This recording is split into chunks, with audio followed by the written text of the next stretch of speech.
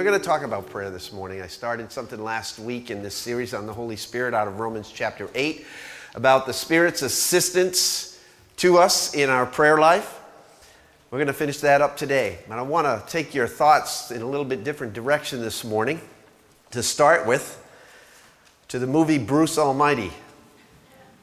Going from seriousness to comedy. The movie Bruce Almighty, if you haven't seen it, presents a Hollywood version of what might happen if God entrusted supernatural power to an ordinary human being. And the key character, Bruce Nolan, played by Jim Carrey, a television reporter from Buffalo, New York, rages against God after a series of mishaps. He could fix my life in 5 minutes if he wanted to, Bruce complains, and summoned to an abandoned building, home of Omnipresence, Inc. Bruce encounters God himself, played by Morgan Freeman. It was decided to let Bruce try being God for 1 week to see if he can improve matters any. Bruce uses his divine power capriciously, a magic genie. He can command to clear a path in traffic for his new sports car, or get his dog to use the toilet correctly. He works revenge on fellow employees and on the ruffians who once beat him up.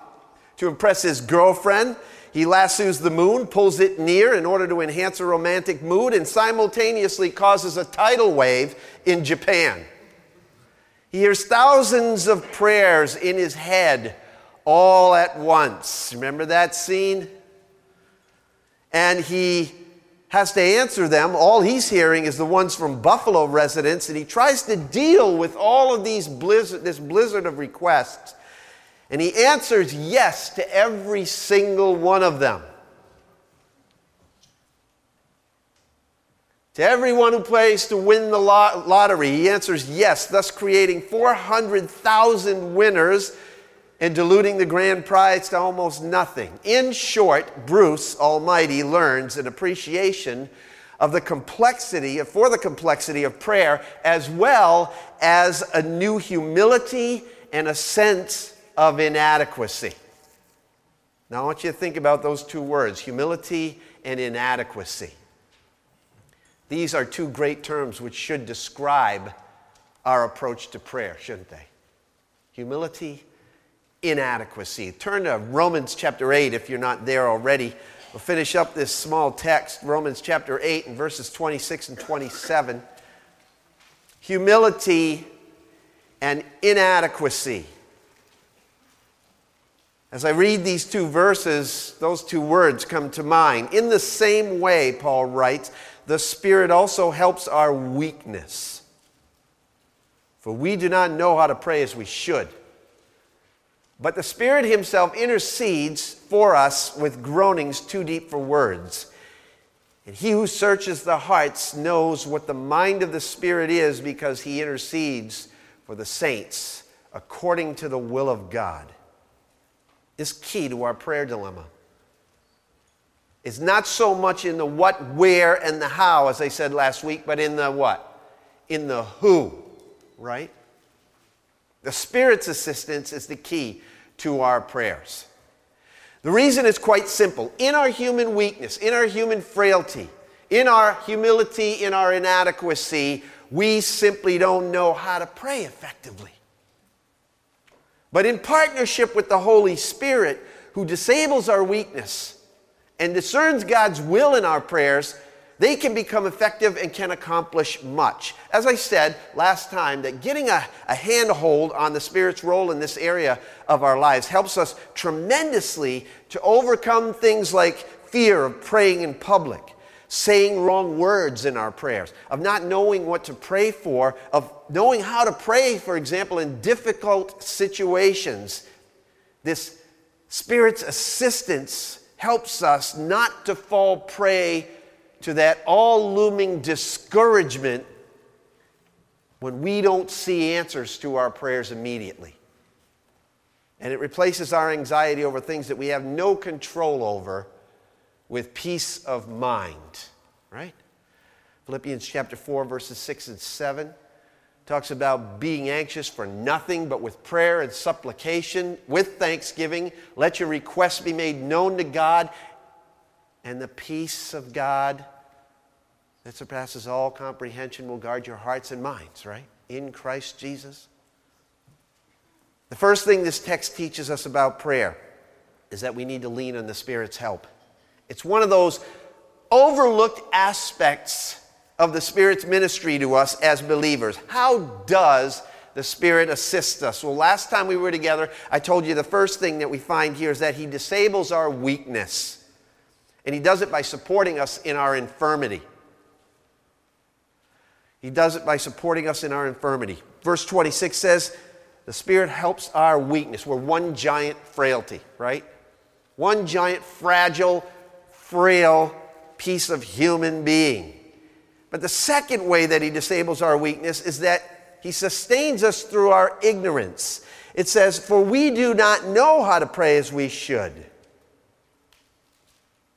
Our ignorance in prayer emphasizes this desperate need that we have of Him as a helper.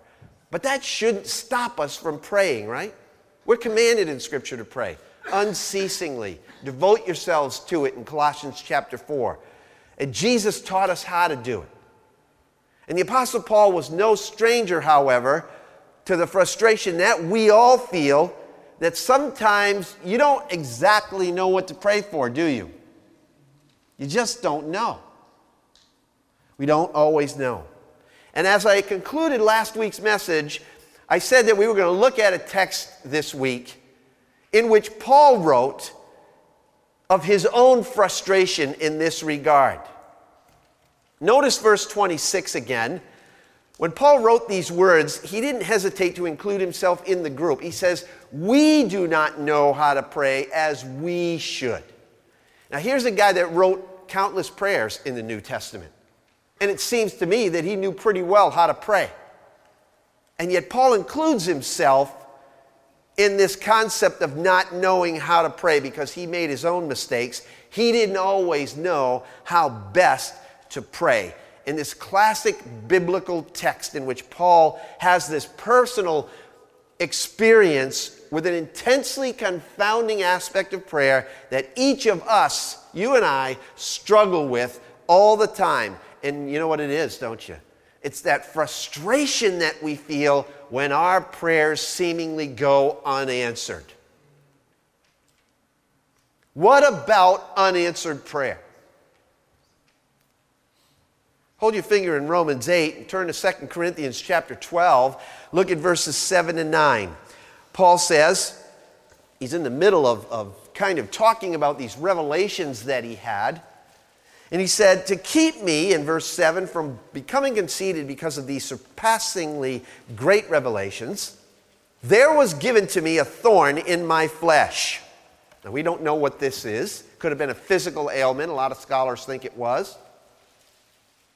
But he calls it a thorn in the flesh, a messenger of Satan to torment me. 3 times I pleaded with the Lord to take it away from me. Notice that. Notice the content of his prayer. To take it away from me. But he said to me, quote, my grace is sufficient for you. My power is made perfect in weakness. When God's will in that situation in Paul's life was finally revealed to him, when his prayer went unanswered according to his desired outcome, the content of his prayer seems to have changed drastically. God's answer to Paul's prayer was this: my grace, he said, is sufficient for you. For my power is made perfect in weakness. After that, Paul clearly changed his approach. Therefore, he exclaims, I will boast all the more gladly about my weaknesses so that Christ's power may rest on me. I want to read that passage of Scripture, verse 10 actually, in 2 Corinthians, to you out of the Message, because I really love the way that Eugene Peterson puts this in common language. He says, Paul says, once I heard that, in other words, my grace is sufficient for you, for my power is made perfect in weakness. Once I heard that, I was glad to let it happen. Have you come to that place in your life? I was glad to let it happen. I quit focusing on the handicap and began appreciating the gift. He calls it a gift. It was a case of Christ's strength moving in on my weakness.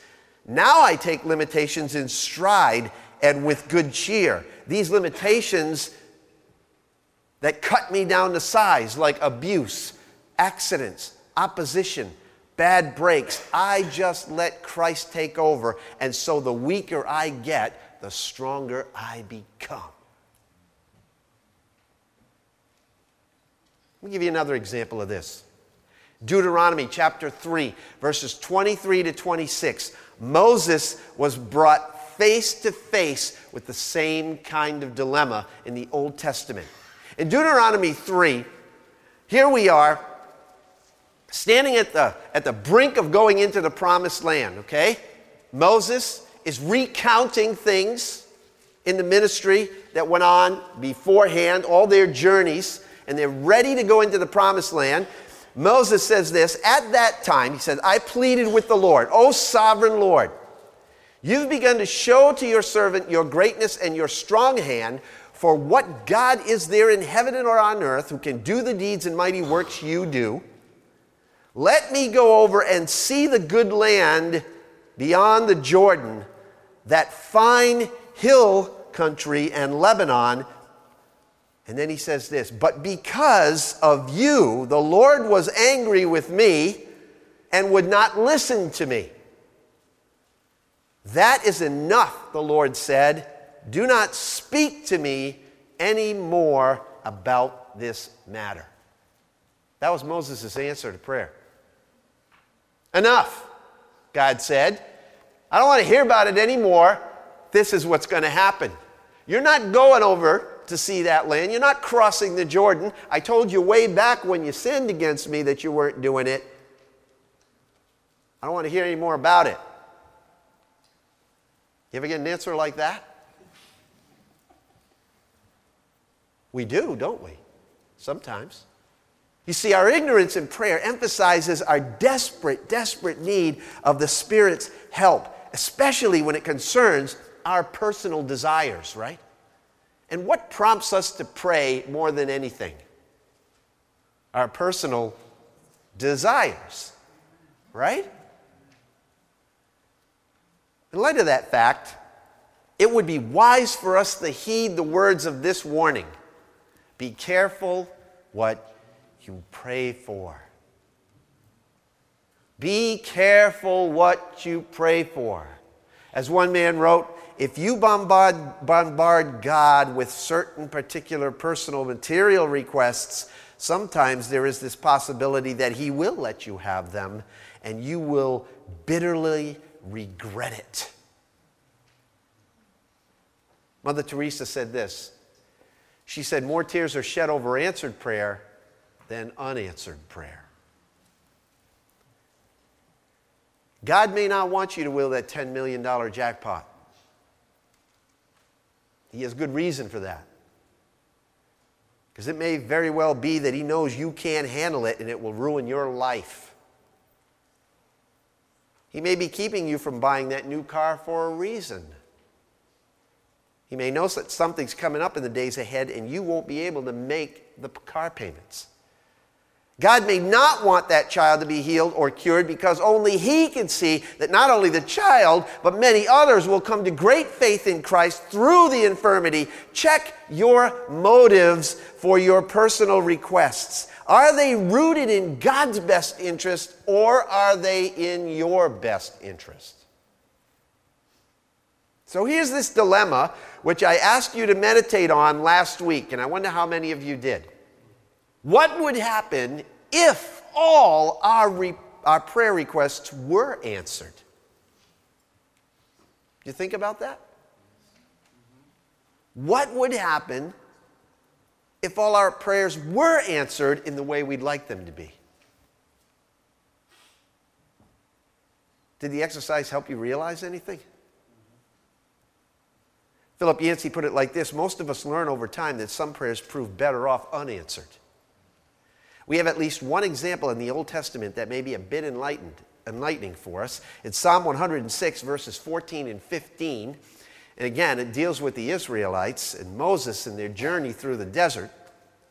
The psalmist said, in rehearsing this situation, said that they, meaning the Israelites, had a wanton craving in the wilderness and put God to the test in the desert. And then it says, he gave them what they asked for, but sent a wasting disease among them.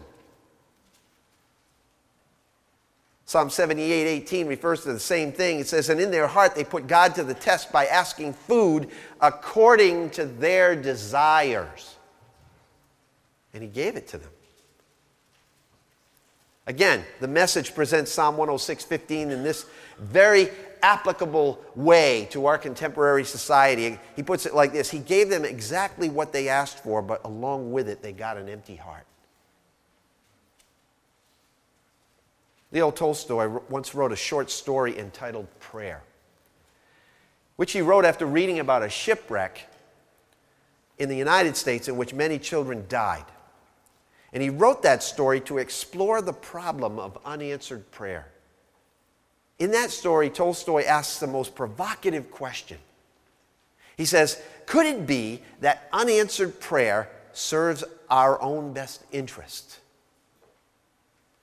Instead of looking at unanswered prayer as the problem, what Tolstoy did was he ponders whether answered prayer may be the problem. Is it possible, he asks, that unanswered prayer is a strange kind of gift to us? You ever think about it that way? In his book, When God Doesn't Answer Your Prayers, Jerry Sitzer suggests that the fact that we pray does not in and of itself make us saints. For our prayers are often imbued with selfishness. When we pray not only as saints, mind you, but also as sinners. Very much inclined to use prayer to advance our own selfish interests, even when we pray out of desperation. Strange as it may sound, he says, answered prayer could actually exacerbate the very problem that is within us, namely sin, that God has acted in Jesus Christ to remedy. To answer these kinds of prayers would be bad for us and unworthy of God. Therefore, God shows us mercy by not answering all of our prayers. If God did answer all of our prayers, he suggests, we would become corrupt, without measure, praying as if prayer was like a credit card with no limitations. Right?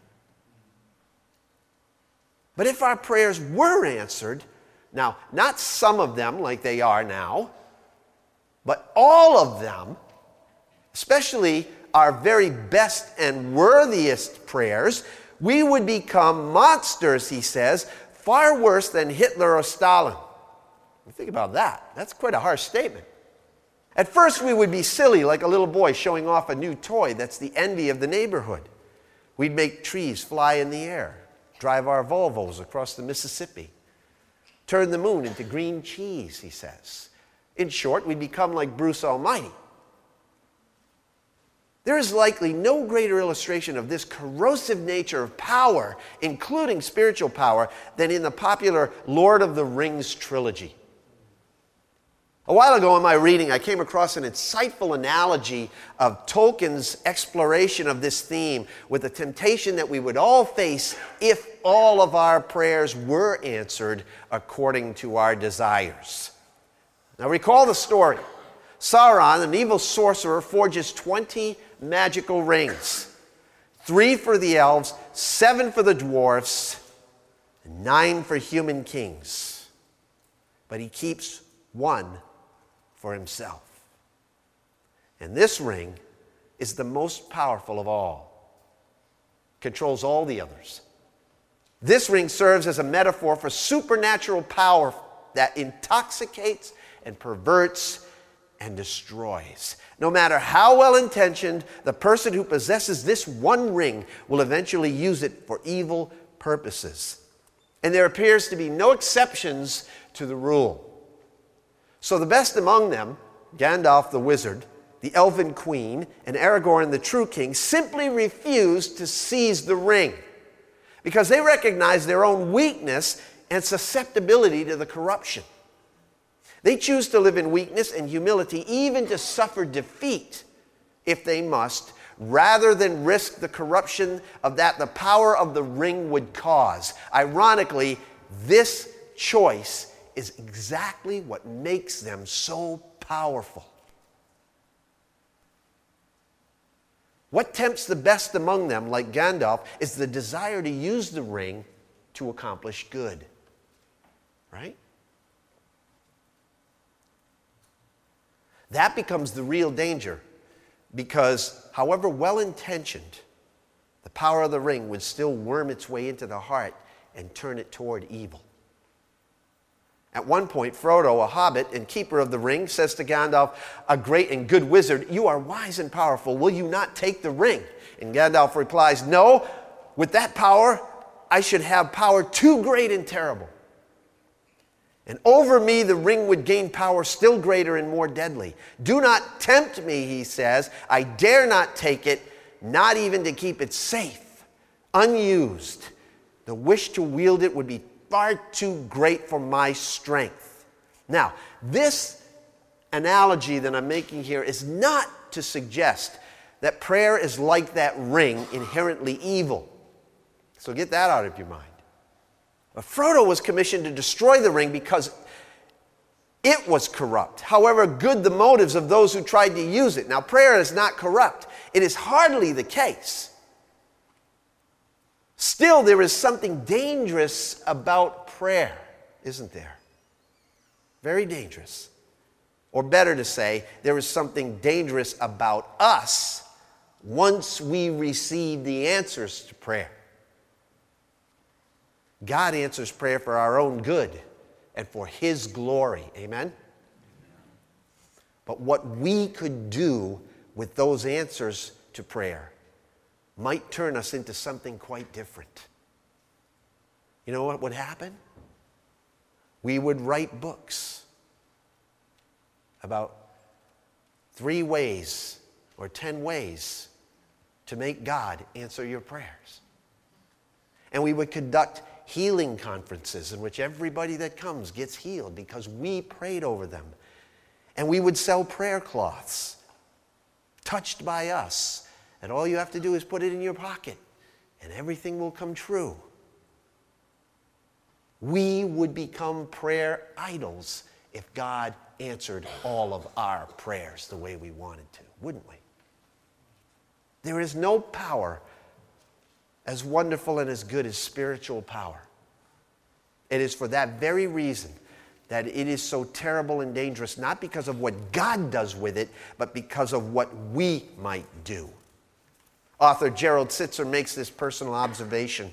He says, we usually think ourselves to be the exception to the rule, don't we? We do. He says, I know I do. I'm confident in my self-delusion that power would not corrupt me because I think I'm nearly always right, very wise, and so capable of wielding it. So if I had power, I would use it responsibly, never mind the failures of everyone else. And then he says, but it's easy to be altruistic in theory when I'm speculating about what I would do with power if I had it. It's a lot harder to be altruistic in fact. And he asks, is there any exception to this rule? Is there any exception to this rule? I can think of only one. Jesus. He was well aware of the potential danger of this spiritual power, and yet he was the only one who could justify having it and using it. But there's something very interesting about Jesus. Throughout his earthly ministry, even he willingly limited its use, choosing rather to suffer deprivation, first as a man willing to do only the will of God his Father. In the desert, when he was tempted by the devil, he did not use prayer to get what he wanted. He did not pray for stones to turn to bread, did he? Even though he's Lord of the universe, Jesus faced humiliation. He faced suffering. He faced death refusing to take advantage of the power that was and is rightfully his to pray himself out of danger or dilemma. And Philippians chapter 2 makes it very clear, verse 6, that Jesus existed in the form of God, yet he did not regard equality with God as a thing to be grasped. But he emptied himself, taking the form of a bondservant, and being made in the likeness of men. And being found in appearance as a man, he humbled himself, becoming obedient to the point of death, even death on a cross. Even as Jesus approached the most intense and violent climax of his earthly ministry, his commitment to accepting the Father's plan endured to the end. In the Garden of Gethsemane, Jesus prayed these words. He said, "My Father, my Abba, if it's possible, let this cup pass by me, be taken from me." That was Jesus' prayer. And though he added at the end, say it with me, "But not my will, yours be done." And obviously, Jesus' prayer to take the cup was not answered for your sake and for mine, not for his. Imagine now for a minute if Jesus' prayer had been answered. Imagine if that prayer had been answered. We wouldn't be sitting here right now. And Jesus, by the way, deserved to have his prayer answered, being the perfect man. God was merciful not to Jesus, but to you and me, to us, by refusing to answer the prayer of his own perfect and innocent Son. Strange as it may sound, we need unanswered prayer. Sitzer says it is God's gift to us because it protects us from ourselves. If all our prayers were answered, we would only abuse it, the power. We would change the world to our liking. It would become hell on earth. Like spoiled children with too many toys and too much money, we would only grab for more. We would pray for victory at the expense of somebody else. The Red Sox would always win the World Series. Right? You Yankees fans, forget it. You would be at the whim of my prayers, see? We would hurt other people and exalt ourselves. He says unanswered prayer protects us, it breaks us, it deepens us, it exposes us, it transforms us. Ironically, the unanswered prayers of the past, which so often leave us feeling hurt, abandoned, disillusioned, serve as a refiner's fire that prepares us for the answered prayers of the future. If we're willing to look deep into the darkness of our own souls and persist in prayer, even when there doesn't seem to be a reason to.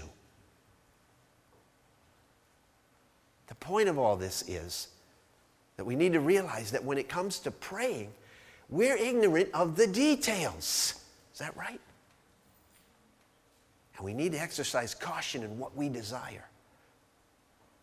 You may recall country singer Garth Brooks' hit song, Unanswered Prayers, in which he relates a chance encounter he and his wife had with an old high school flame that he once had asked God very intensely to let him marry.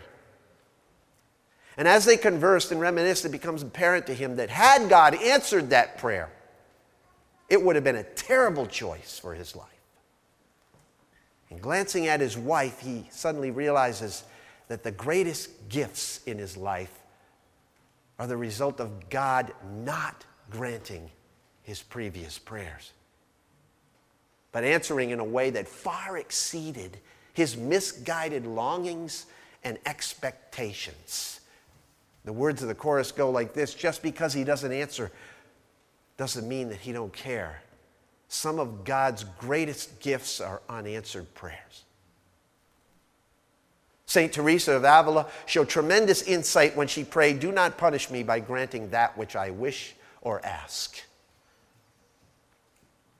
But I want to tell you the flip side of all this is that God always answers prayer, right? It's not that he doesn't answer prayer. He doesn't answer all of our prayers in the way we would like them to be. He answers prayers all the time, but not always the way we expect. And Soren Kierkegaard wrote this. He said, "This is our comfort, because God answers every prayer, for either he gives us what we pray for or something far better." Something far better. Even though we don't know the what or the how to pray in any given situation, we can be thankful that we have a helper who does. He supports us in our infirmity, he sustains us in our ignorance, and thirdly, he disables our weakness by speaking for us in the midst of our inability. Verse 26 again of Romans chapter 8. We don't know how to pray as we should, but the Spirit himself intercedes for us with groanings too deep for words. His help is direct and it's personal. He's our personal go-between, our interpreter, the one who constantly pleads our case for us. He intercedes on our behalf, sometimes, Paul says, with groanings which cannot be expressed in words. Have you ever seen that happen before? I remember visiting a man who was dying of a terminal illness one time, and his health deteriorated his ability to speak or communicate. Eventually, it got to a point where his only method of communication was a deep inward groan and or sigh. And as this was happening, I watched an amazing thing happen.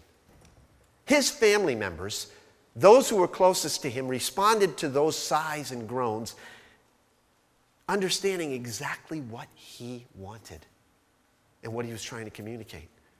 They seemed to be able to distinguish the difference between in the groans and in the sighs, and responded with things like a touch or a cool drink of water or gentle caress. They knew what he wanted.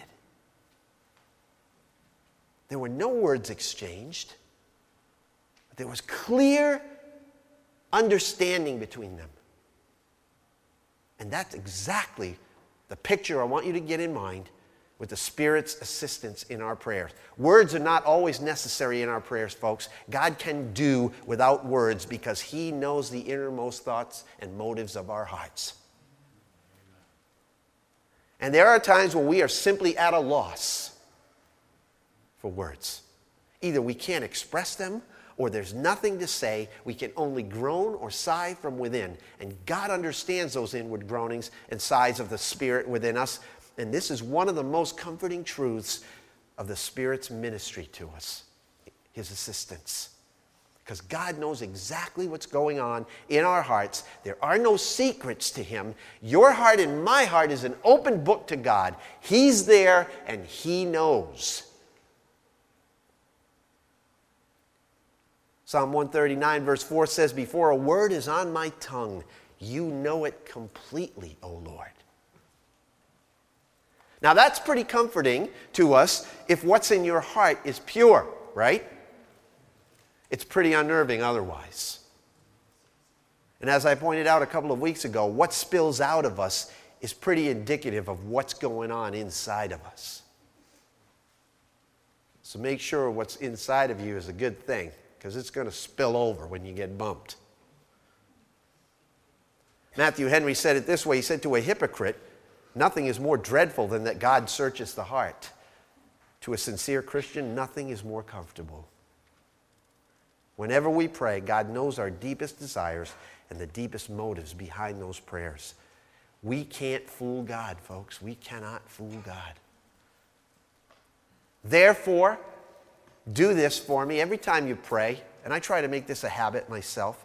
Adopt the closing words of Psalm 139 to your prayers whenever we pray. "Search me, O God, and know my heart. Try me and know my anxious thoughts, and see if there be any hurtful way in me, and lead me in the everlasting way. You see, prayer is not valid just because words fall from our lips. The Lord described sinful Israel as a people, quote, who draw near with their words and honor me with their lips, but their hearts are far from me. Prayer must be rooted in who you are inside. God the Holy Spirit understands exactly what's happening with us, and He, without words, in His own way of communicating, makes our appeals known to the Father in a way that is shaped according to God's perfect will. This nonverbal communication by the Spirit in this text is not, by the way, as some suggest, a reference to speaking in tongues, or some heavenly prayer language, or any other kind of unintelligible type of speech, because according to Paul, these groanings here of the Spirit may not even be audible to us. Literally, the text says they're unspeakable, too deep for words. So he's not referring to speaking in tongues here. He's talking about the Spirit's ministry that continually assists us by silently shaping and reshaping our prayers and changing them in perfect accordance with the will of God. And I'm convinced that this is precisely what the Bible means when it challenges us and encourages us to pray at all times in the Spirit. In two places, Ephesians 6:18 and Jude 20. Build yourselves up in your most holy faith, Jude writes, and pray in the Spirit. Why? Because prayer builds your faith. It keeps us looking to God with dependence. Without the Spirit's assistance in our prayer, it would be selfish and pointless. But by supporting our infirmity and by sustaining us in our ignorance and speaking for us in the midst of our inability, He disables our weakness. And that builds us up in the faith. Still, we need the Holy Spirit's assistance in another way, according to this text. The last thing. It's not merely to disable our weakness, but more importantly, to get us centered on the will of God rather than our own will. And only the Spirit can do that because He alone deciphers God's will. Verse 27, He who searches the hearts knows what the mind of the Spirit is because He intercedes for the saints according to the will of God. This intertrinitarian communication that happens, it goes on between the Father and the Son and the Spirit, is kind of beyond our comprehension. But know this, nothing is hidden from any of them because they're all one, right? On occasion, when I send an email, I've gotten back the message, return mail, host unknown. That never happens when we're spiritually online. Never happens. The Father, Son, and Holy Spirit have perfect communication between themselves. And that is what is so incredible about our capacity for prayer. Because the Spirit knows what the Father desires, and the Son only seeks to accomplish what the Father desires, and because all three live in us, James says the effective prayer of a righteous man can accomplish much, right? And it can. And it does. When we finally understand the Spirit's ministry and His assistance in that light, our prayer life will take on new confidence. Yours will. Mine will. We'll know firsthand what Jesus meant when He said, if you ask anything in my name, I will do it. That's not a blank check for anything you want. What that means is if you ask God for anything in God's will, you're going to have the answer to that. You will. 1 John 5, verse 14 and 15 says, and this is the boldness we have in God's presence, that if we ask God for anything that agrees with what He wants, He hears us. And if we know He hears us every time we ask Him, we know we have what we ask from Him. That's a promise. And that can only happen with the assistance of the Holy Spirit. Any prayer that the Spirit produces in us is a prayer that will see results. It's got God's guarantee on it. God only does what's in His will. So if what you're asking is God's will, the Spirit is interceding for it on your behalf, and God's doing something even though you haven't seen the answer yet. And it might take years. But God answers the diligent, persistent prayers of His people that are in His will. We have living proof all over this room. But you know what? If you're asking outside of God's will, the Spirit has to change your request because it's an illegitimate one, right? But to change your request, the Spirit has to change you. And sometimes that can make you groan. So God's always doing something. Rest assured, He's either doing what you ask or doing what He wants done by changing you so you will want what He wants. But there's no time when God's not doing something with your prayer. He's always doing something. It's like a puzzle. One piece of a puzzle by itself doesn't look like much, Tony Evans says, but plug it into the whole puzzle and you've got a great picture, right?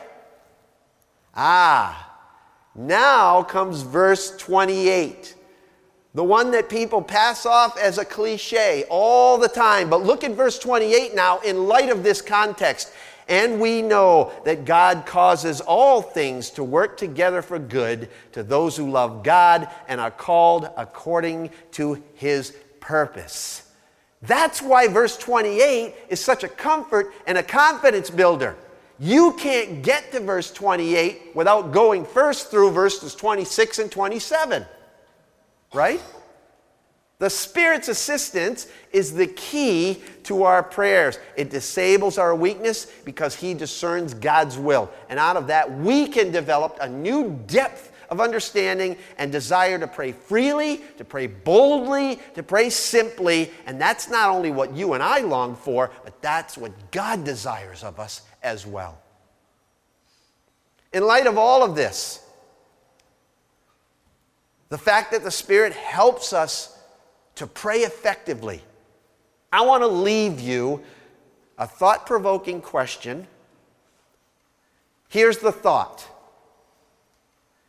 Is prayer the normal routine of your life?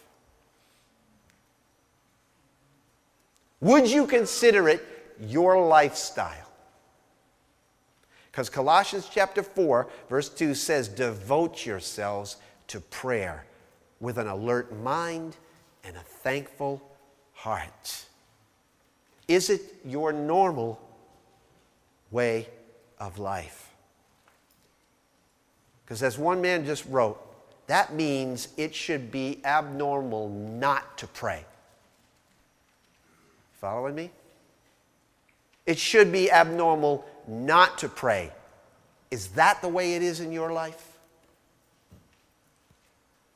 If you pray abnormally, don't be surprised if you hear from God abnormally.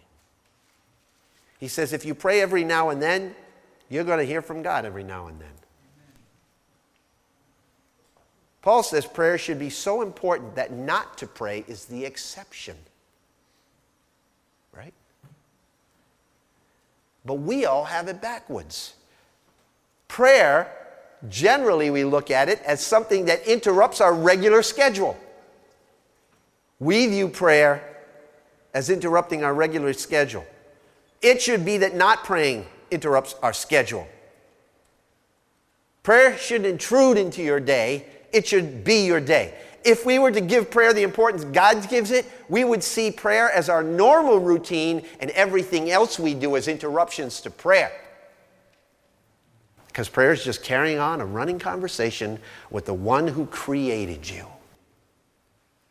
Of all the talk about unanswered prayer that we've had this morning, the greater glory is to answered prayer when God's will and the Spirit's will and our prayers all gel together as one. Make prayer your lifestyle.